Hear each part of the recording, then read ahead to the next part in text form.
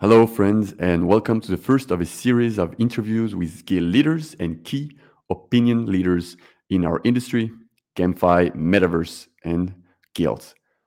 We are launching this series because we want to bring more transparency and feedback from leaders that are building right now, especially as the market is in bad conditions.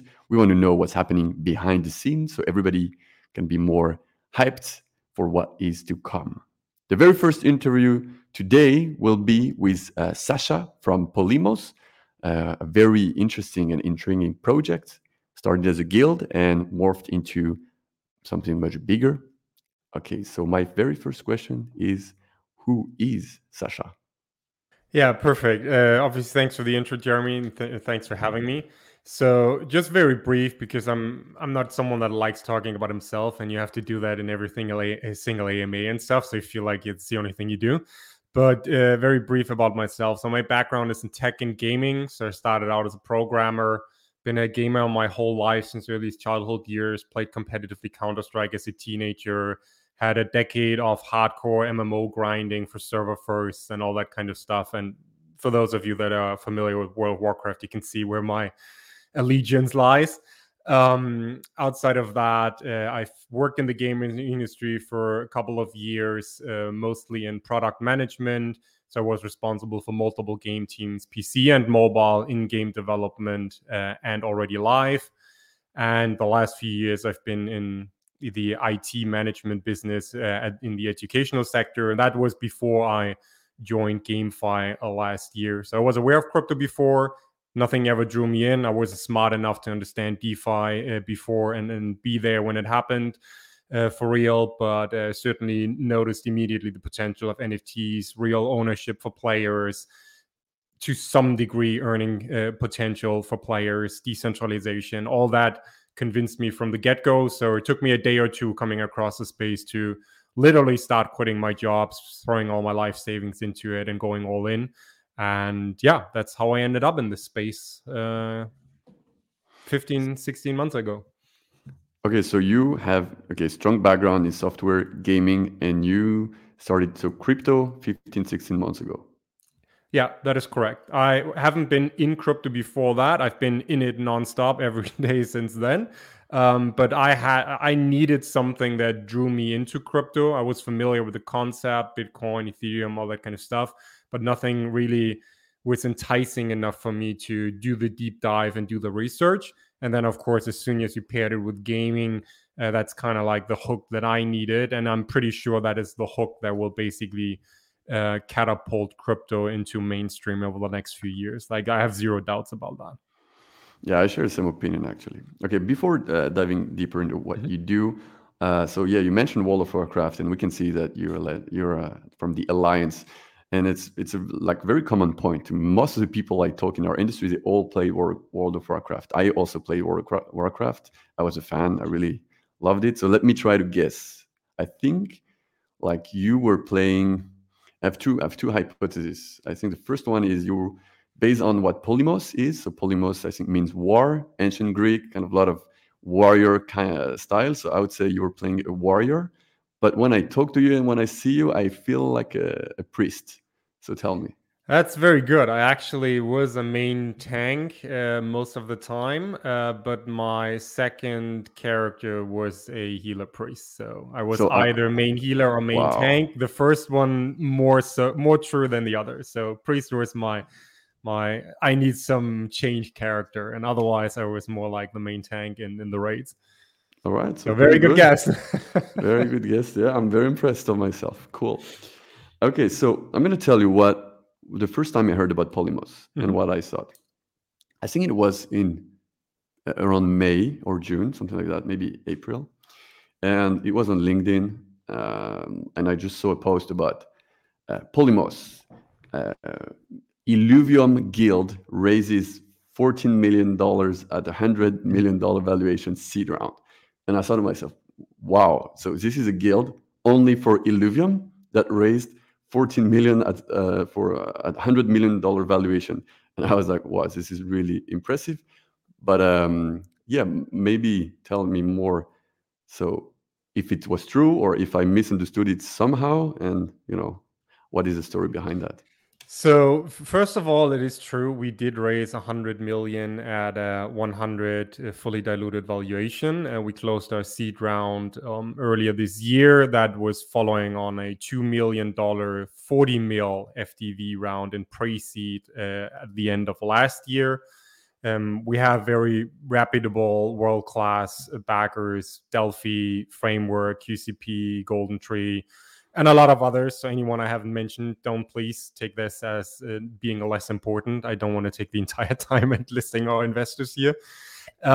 There's one common misunderstanding when it comes to Polemos. Now, Polemos technically is not a guild. We're building a community that acts as one, but it is not it's not exclusive what the entire ecosystem is about. So basically what Polemos is, it's a GameFi platform that builds its own tech stack in order to enhance GameFi as a whole. That tech stack will be usable by anyone: individuals, large-scale VCs, guilds, all that kind of stuff.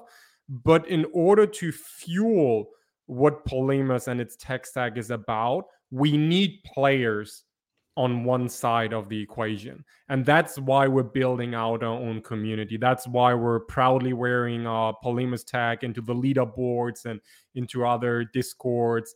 But we're not exclusively focused on the idea of guild, because when you look at the GameFi space and you look at what we like to say guild 1.0, so YGG, Merit Circle, Avocado, and I'm not saying 1.0 in any kind of judgment, but those were the first ones, at least the first prominent ones.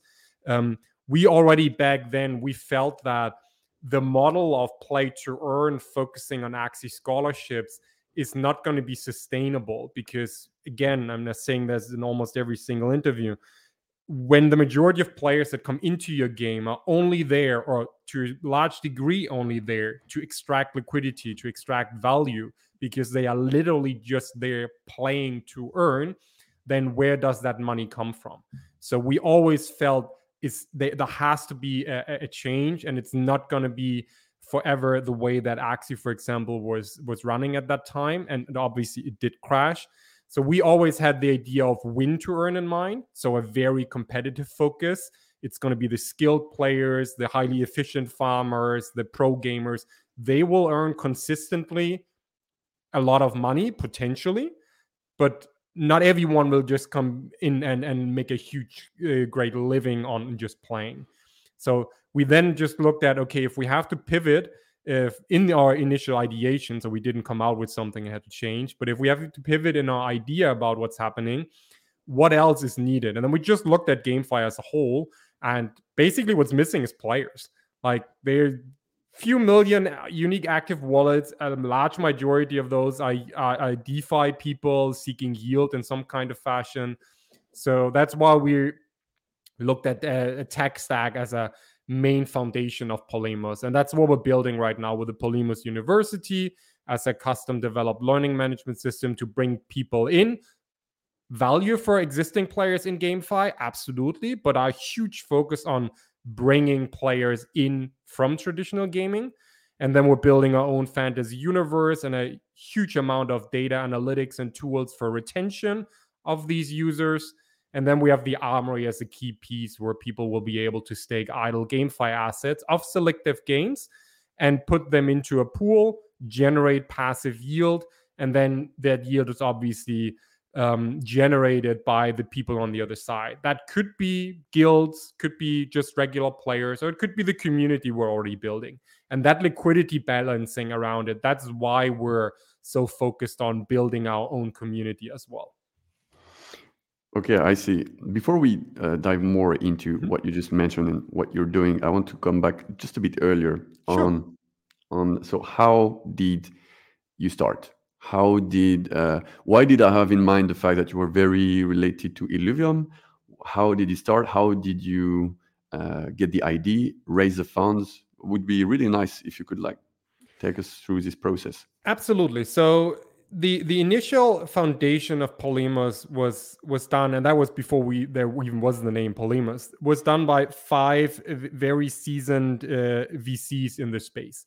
So they're close to the Illuvium team. There's a lot of connections to a lot of the VCs. That's why we have such a great backing, because they have been in this space for many years and investing very successfully.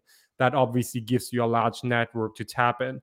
Now they ended up with a larger position in Illuvium, and obviously saw the growth of YGG and this whole like initial wave of guilds. Now, at that time, they decided that they wanted to do something, actively becoming a founder rather than just an investor. Now, myself at the same time, I was sitting on the other side. I was heavily involved in Illuvium. I joined it shortly after coming across the space, quickly became a moderator, then a lead moderator. I was voted into the Illuvium Council for 2 consecutive epochs before then deciding to not run again for one in between because of Polemos Foundation. So my close ties with the Illuvium team, then with Kieran as a co-founder in particular, who also is an official advisor of Polemos, that was the connection that brought me together with the other co-founders of Polemos. And we then basically teamed up and decided we want to do something together, because they wanted to build something in the space. I wanted to build something in this space, and we had mutually complementing skill sets and backgrounds. And that's how it initially started. And that's when we then brought in our initial strategic investors from Framework, Delphi, and QCP, and several of the DeFi founders in this space. So Carson from Tokamak, Anton from 1inch, Stani from and like and sorry, and that was wrong. Arvin 1inch should be different, but like Fey Protocol, Sushi, like a lot of these founders have all been in the pre-seeds backing of Polemos. And so we teamed up and looked into how can we leverage all these minds and all these smart people's experience in the space so far to look ahead what this is going to become in the next few years and basically build towards that. That's why we didn't go for the, I want to say, Guild 1.0 model, but instead already try to imagine what's happening afterwards. And that's why we focused on the tech stack that we're building. Okay, so I see. So you started from being very active in community of Illuvium, connected with many people, extremely well connected themselves in the whole ecosystem, and then gathered a kind of a team that made a lot of sense. Got a lot of pre-seed checks from people well connected, and then you were able to kind of create some hype, good product, like with an initial basis. Kind of okay, so guilds are things are working, so we can start from there and then go further into a model, trying to think further what was going to happen.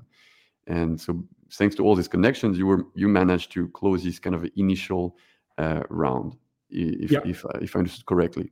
Absolutely. And I have a question as well. Like, so you raise this money. Were there kind of prerogatives or pending conditions, meaning that okay, we give you this amount of money, but for instance, 50% you can use it for operations, but 50% you have to use it for asset acquisition or investments. Was it said like that or not at all? I mean, it really depends on how you raise money in the first place. Now, obviously, I'm not going to be able to disclose like any confidential stuff here, who invested how much and what they requested. But basically, what you have very often in kind of like fundraising conversations is obviously the question, what is that money going to be used for? Now, we've been on the episode of the tavern just yesterday, and you heard me ask it literally to both of them, because it's an important question, because it gives you an insight into what the money is supposed to be used for, and also where the project is. Because if the project uses the money for paying basic operational expenses, you obviously have to ask as well, okay, if that's used for like literally your daily runway, like how long is it going to last? Because what if I now give you money, you have no money now, you literally needed to pay your team, it lasts you 6 months, but you actually need at least 12 to get to the point of delivering anything. Then I don't want to invest into that, because I'm betting, like I basically take the risk knowing you will have to find more money to even get to anything reasonable. So we were asked these questions as well, of course, and we did whenever it came up, obviously have answers for that based on where we needed the money to go. Now, when you start out with a few co-founders and a couple of people that are highly interested to join, it's a small team. So a lot of the money early on obviously went into team building. Like, we needed to scale our team. By now we have over 30 core contributors full time.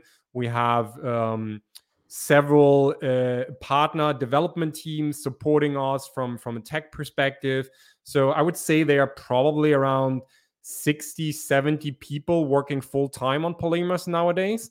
But not all of them are fully core contributors. Some of them are contracted, of course. And these kinds of explanations we obviously had to give as well. So initially it was team building or team growth, team scaling in order to have any kind of significant foundation internally. And then, of course, as a heavily technology development focused protocol, there is obviously a lot of money being spent on software development, on tech development.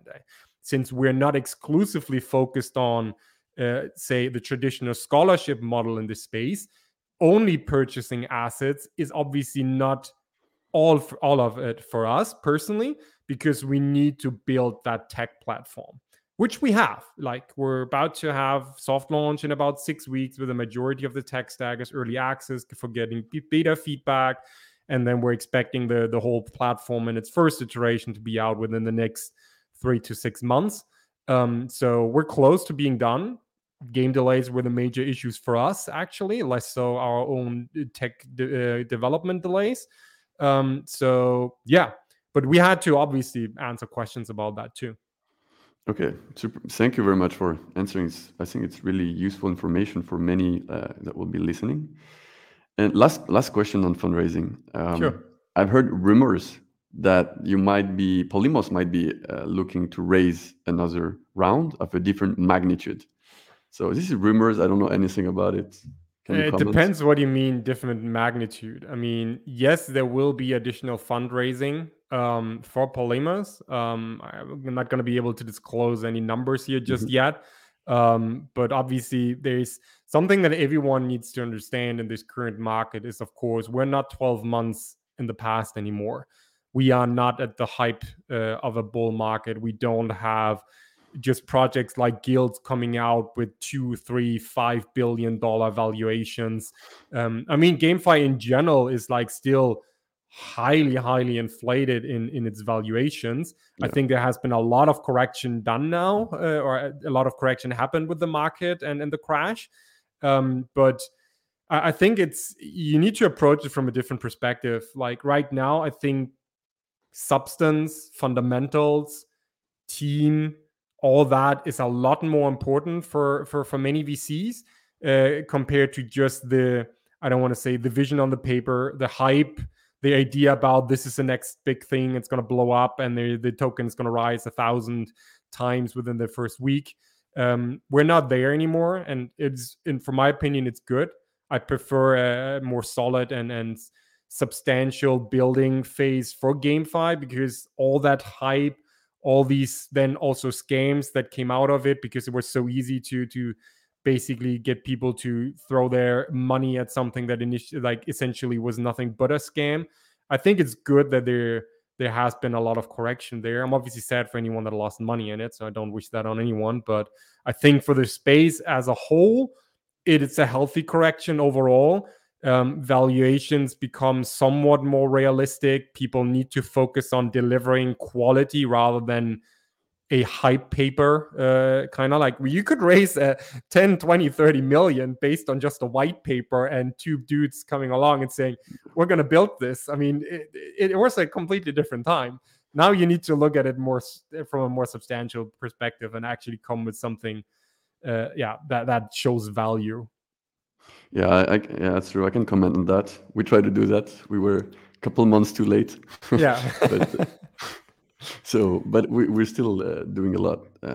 But regarding two guys coming with an idea, we tried it a couple months too late.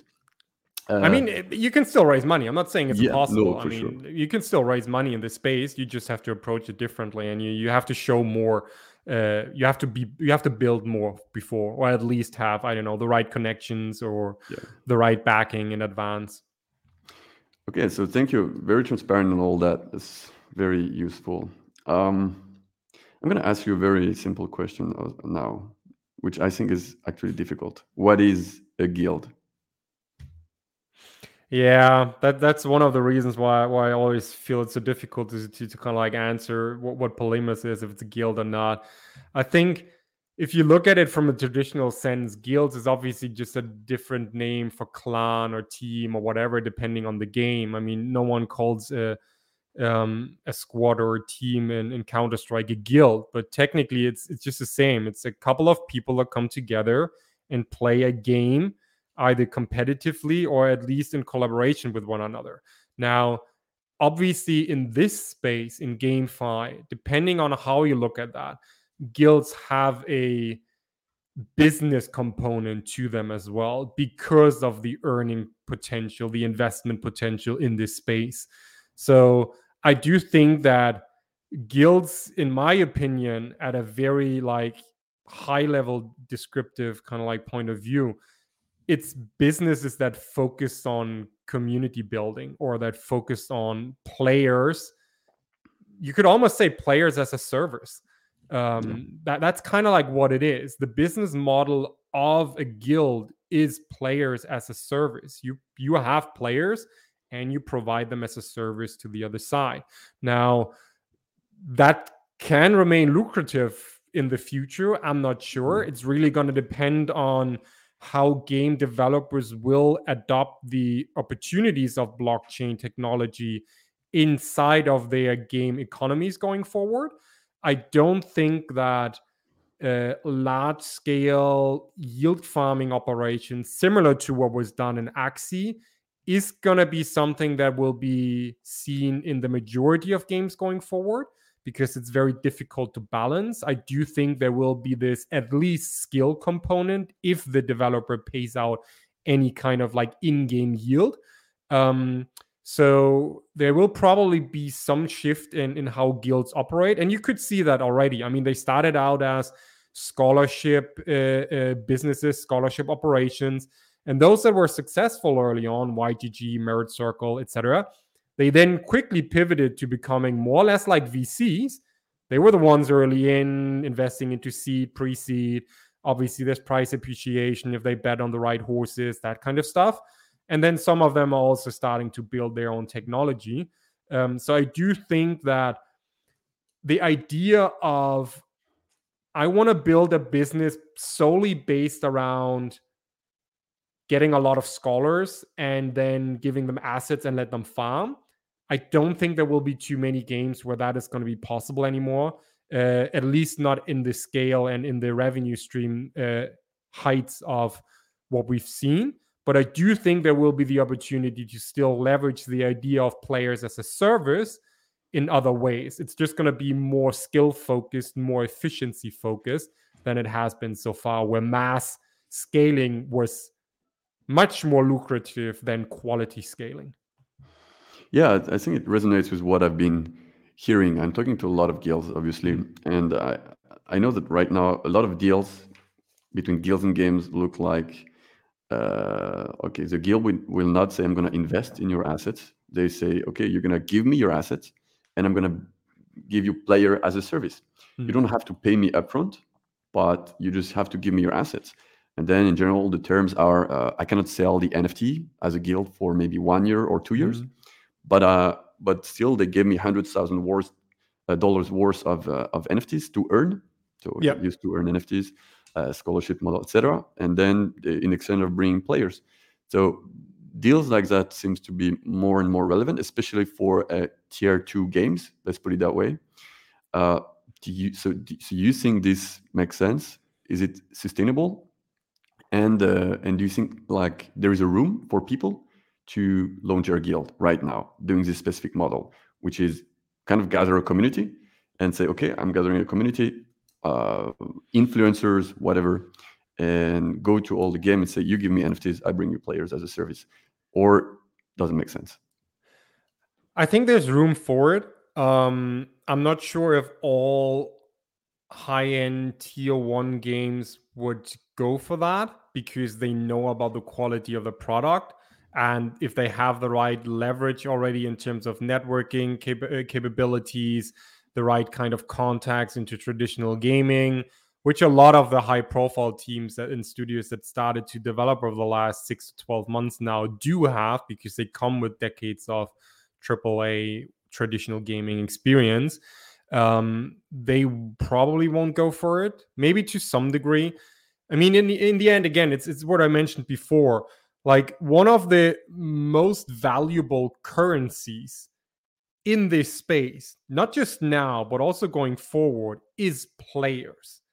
It's the most valuable currency there is. It's not Ethereum. It's not whatever token it is, whatever NFT. It's players, because if the players are not there, the game developers are not going to make money.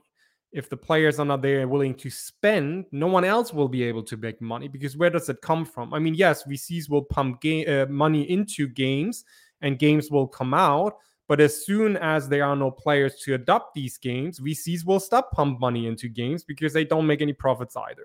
So I do think that there is going to be a lot more focus on communities, guilds, whatever you want to call that. I'm pretty sure that term is going to be evolve over time massively, because in essence, you will be able to build a business just around gathering a loyal, passionate community and be able to influence where they go and what they do. That is going to become a business model. And I think it's going to be a much more sustainable business model than the wave one kind of like scholarships that we have. Now, again, not saying that this was any kind of bad what people did. They made a lot of money, all good. Some games will still allow for that. I just don't think it's going to be what we'll see long term, because it's going to be difficult to balance it and keep it sustainable. But again, that doesn't mean that the guilds that are now existing, especially those with large amounts of players, won't be able to leverage that to a very, very, very successful degree. Because again, if you can influence your players properly and make them passionate about going somewhere that benefits the business, then you have a huge lever to pull here when you talk to game developers. Any game developer that you would talk to, even the most AAA ones, if you could go to them and tell them, let's partner up, I can guarantee you 10, 100,000 players as of day one, not just bots, not just people that are coming for a day, but like, I have a massive community that I can direct to your game that is going to actively pretty bullish play your game. There's not a single developer, unless they have an issue with your particular community, but otherwise there's not a single developer that would say no to this. If the terms are right, of course. If you have any kind of outrageous demands, obviously that's not going to fly either. Okay. NFT lending is the fuel of the metaverse economy. What do you think? Absolutely. So again, one of the parts that we have in our tech stack is the Armory, and the Armory literally evolves around retail players, like retail investors, but also just like large scale VCs, to be able to put their assets into a staking pool. And on the other side, there is a renting library for people to take them out, use them, or we put them into some form of yield programs and have them utilized by kind of like our active community directly. But I do think that because of the ownership of assets, which has not been the case in traditional gaming so far, at least not to the degree that we have the possibility in blockchain, will be a huge factor of the future of gaming. And not everyone wants to sell their stuff. I mean, you could be sitting on a highly valuable asset in a game. You might have played it for a couple of years, but you leave the game. The item might still be one of the best ones in the game. You could sell it, of course, but maybe you're very tied to that game from an emotional level, or you might want to come back in a year or whatever. You don't want to just sit on that. Like, it's hugely valuable. You want to make money with it, of course, especially if you can make money in your sleep because someone else pays you for it renting something that you don't use right now. So absolutely, the ownership of NFTs, the ownership of in-game items will give us a massive, massive boom to NFT lending.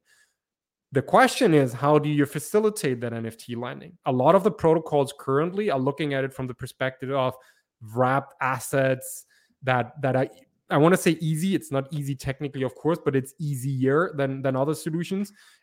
Easy setup.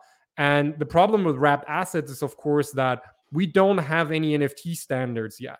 We don't have NFT standards that all game developers, or a majority of game developers, actually build on, which means that as soon as you wrap the asset, it might not be longer be recognized in the game. So yes, you can lend it out to someone, the owner is protected, but the one that actually rents it out cannot take it into the game the way they would want to.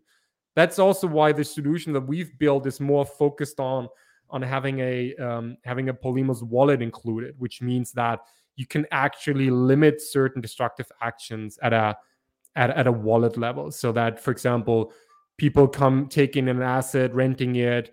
Take Illuvium as an example. You don't want someone to take 3 Atlas, merge them into stage 2, and one of them was actually rented. That's not going to be so satisfying for the actual owner of that asset. And you need to be able to prevent these kind of actions at a game level. But as soon as these kind of things, and we are basically more or less going to launch that for the games we integrate. But as soon as you have standards come out and you can do it with wrapped assets and all these kind of things, which I think is a couple of years out still because it needs adoption of all game developers as well, then NFT lending and renting and all that kind of stuff will blow up even more because it's much easier to bring it to the masses in all games. Yeah, I really agree with you. And I think that's kind of the path we're going forward towards. NFT lending is going to be the key. And like all the service revolving around that are very important, which, for instance, like who you're going to lend it to, who's going to be renting, what is their, for instance, reputation, their analysis of what they do on chain, off chain, etc. So you talked about the lending tech. So there is wrapped assets, but there are also like delegations. There are different kind of protocols. And we're going to go a bit more into what you do exactly, what problems you solve. But just, I'm also talking to a lot of games, and there's more and more games that tells me because of market conditions, because of what it like the market is right now, we're gonna get away from to earn. We're gonna remove our tokens, earning, farming, whatever, and we're just gonna build games and try to onboard Web2 people. Maybe there's gonna be NFTs, but they like user will not even know, and there won't be any token anytime soon. So I think one of the reasons is that you want to be on Apple Store and Google Store and Play Store, and if you have 2 earns, you cannot be. So it's tough for guilds, VCs, and like any investors that acquire in-game assets right now because of all these problems. What do you think about it? And because you're building in this sphere, how you're gonna like what are you gonna do? What are gonna be your strategy in order to survive until the users come? I think a lot of the things that just require you to have some patience and set you up for survivability in the long run. I don't think it's the wrong approach to do something like a Web 2.5 game development phase, because you just have to mention NFTs or GameFi blockchain to a lot of traditional gamers, and they immediately say no because there have been some bad precedents with scams and people weren't satisfied with the games they saw. And to be honest, a lot of the games that we have in this space, if you would put them one-to-one with competitors in traditional gaming, they probably wouldn't be succeeding. That's just unfortunately how it still is. But that's going to change. I've seen several very, very good projects in development that should come out next year that are all developed by people that have 10, 20, 30 years of AAA experience in traditional gaming, which means they come out with the quality, with a game first mentality. enhanced by blockchain technology. That's the way it should be, in my opinion. Right now, the majority of what we had initially was gamified DeFi products. It was not, they weren't games enhanced by blockchain technology. Now, I don't think it's a bad idea to slow down the adoption of blockchain in game development. I do think the ownership of your assets is the biggest factor from all here. I don't think that the earning capacity is necessarily what's going to drive most of people in. I think it's the ownership of your assets, because technically that allows you to earn as well. As long as I own the assets, I don't need additional earning capabilities. You can just take an example of World of Warcraft. People have been playing the marketplace 10 hours a day. People have been crafting and farming 20 hours a day. There were people that were sitting on almost one-off recipes for a long time, being able to take outrageous prices, and no one could do anything about it. Now, just imagine you have all that, but the NFTs, because it doesn't require anything, like you literally just build the game as you did before, but the assets are NFTs. That would be the only difference here. You automatically have a earning potential here, because then, of course, if you get valuable NFTs, you can sell them, you can rent them, that kind of stuff. It doesn't require the game necessarily to build a, let's say, yield farming mechanism into its core loop. It's not necessary as long as you build a sustainable economy for your game in the first place and hand the ownership of the assets to the players. You're just making that economy much, much more real, because it is real. It's a real economy. It has monetary value, and people will treat it as such. And people that are successful will earn a lot of money, and people that are not successful, unfortunately, won't. But that's kind of like how the world runs, unfortunately, still. Yeah, that's true. And what is Polemos? What are you trying? What is the main problem you're trying to solve?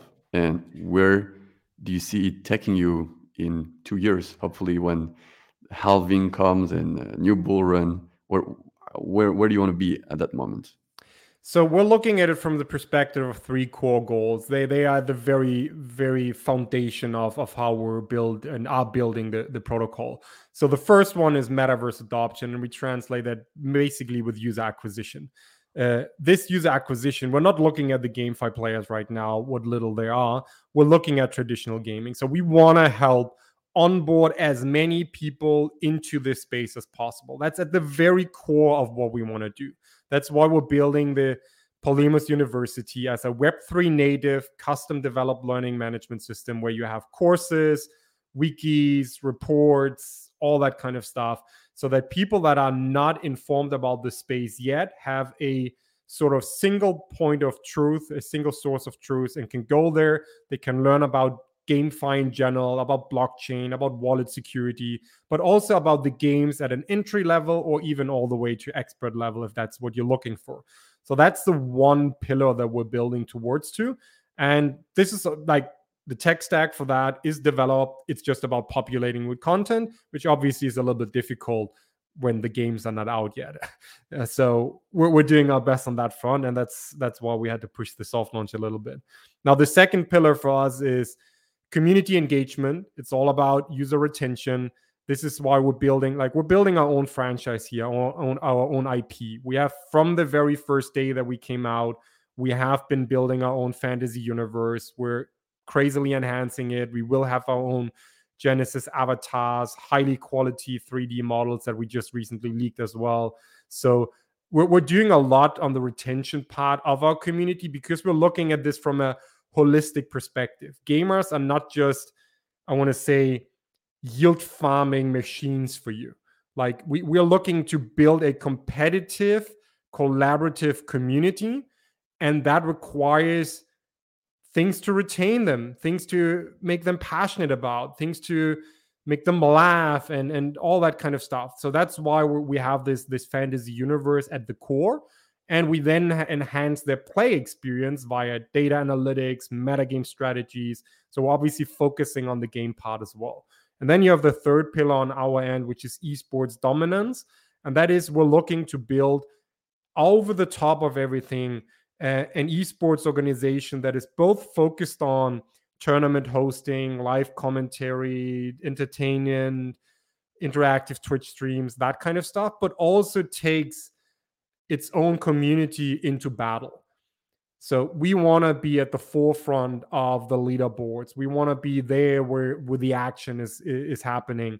Because again, when we looked at it a year ago, play to earn never was sustainable for us. And we always, from the very beginning, said that the space will migrate to something like win to earn, at least on the earn part. I also like play to own or play and own. All these are good. But if you absolutely want to keep the earn in there as an incentive, then it's going to be win to earn. I really can't see it going anywhere else.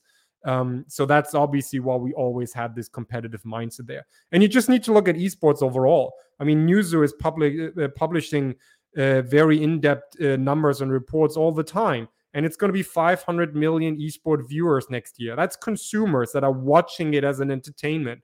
Over 300 million active esport enthusiasts playing games competitively.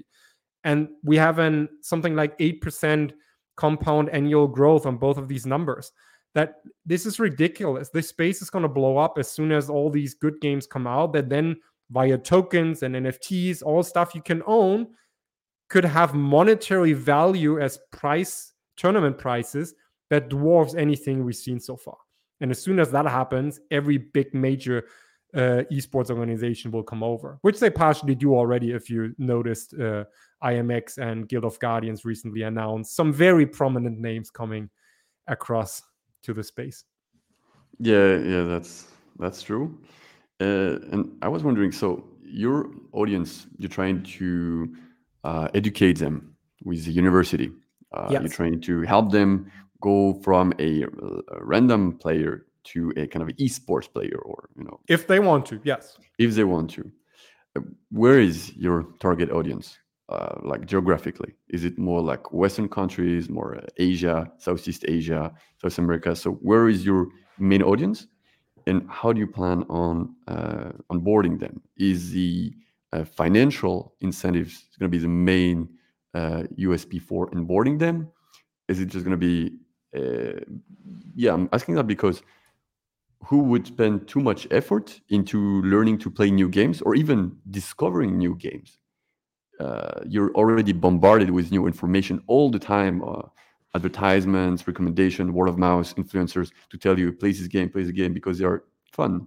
Mm-hmm. So how do you plan on, if it's not the financial, so maybe it's the financial incentives, but if it's not the financial, what is it to onboard people to learn, study, work in order to become better or to like blockchain games? I think the financials are certainly going to be the main driver initially. Good games are existing in Web 2 already. Good games will continue to exist in Web 2 for quite a while. So it's not going to be that drives people over. I do think as soon as more and more people understand what real ownership of your in-game assets means, that's going to push many, many, many players into the GameFi space. But if you take it like at a very, very tiny technical level, that's still earning.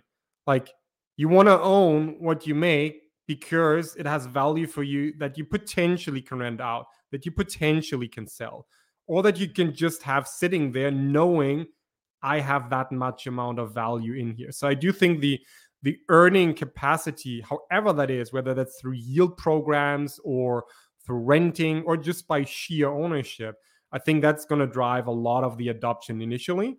And you can direct a lot of this adoption via community incentive programs throughout individual ecosystems. We'll have a lot of our tokens set aside for community engagement. So we're going to try to like reward people for actively contribute to the protocol in community roles and all that kind of stuff. And you can obviously also leverage tokenomics for driving people elsewhere. You can drive them to utilize the university. There are existing protocols out there that do something like learn and earn, where you literally can earn a tiny amount of rewards just for engaging with the educational content. And you could see that as a form of user acquisition from the protocol's perspective, from the game developer's perspective, because you pay them a little bit because you think your content is very, very good. And if you just get them to actually dissect the content and digest the content, then you might have a good chance to retain them.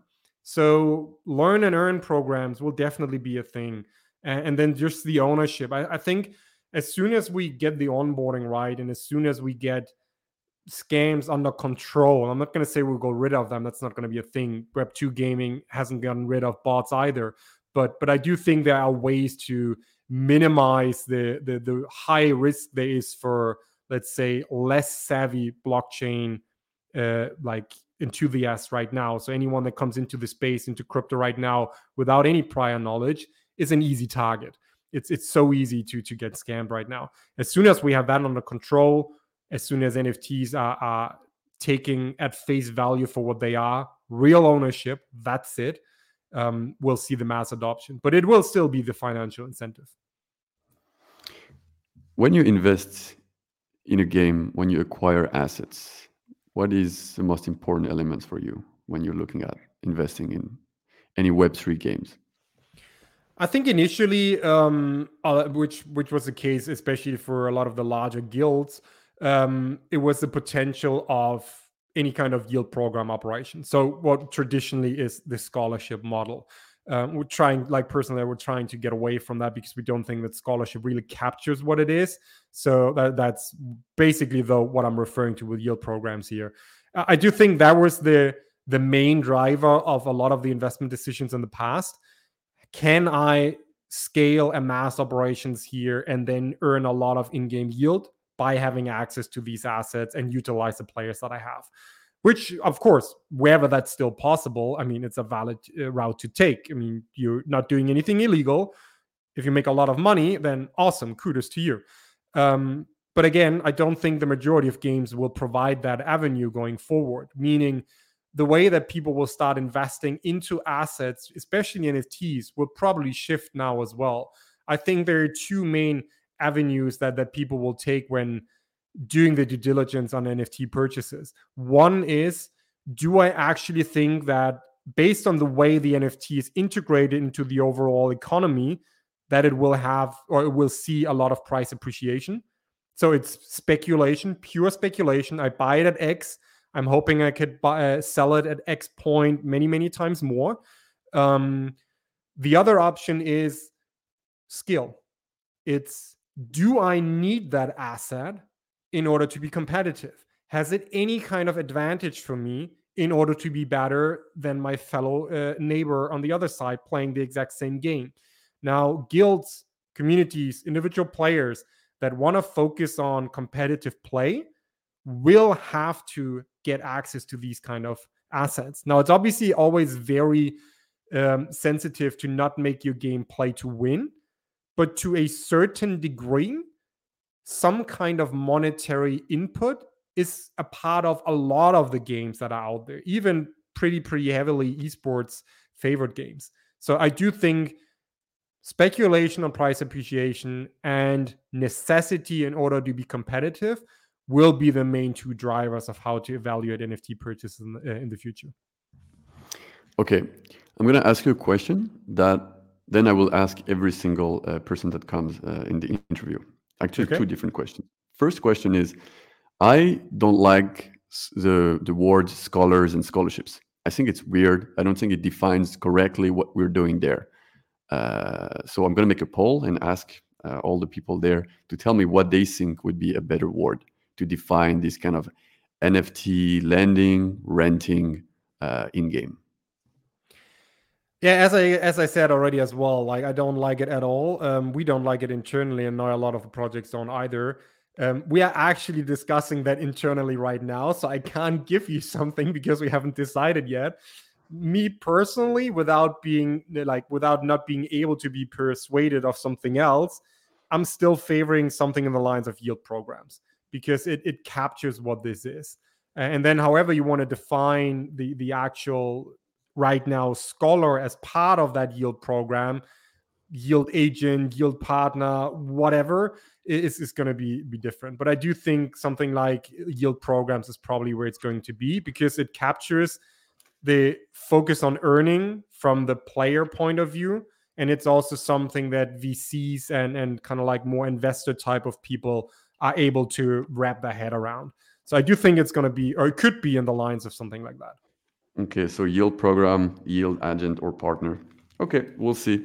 We'll try to push it, and hopefully, if I get enough guilds around that agree with one term, we can finally move away from this scholar and scholarship, because it really bothers me as well. I'm not a fan. Yeah, awesome. Glad to hear anyone that supports a shift there is, it's, yeah, love it.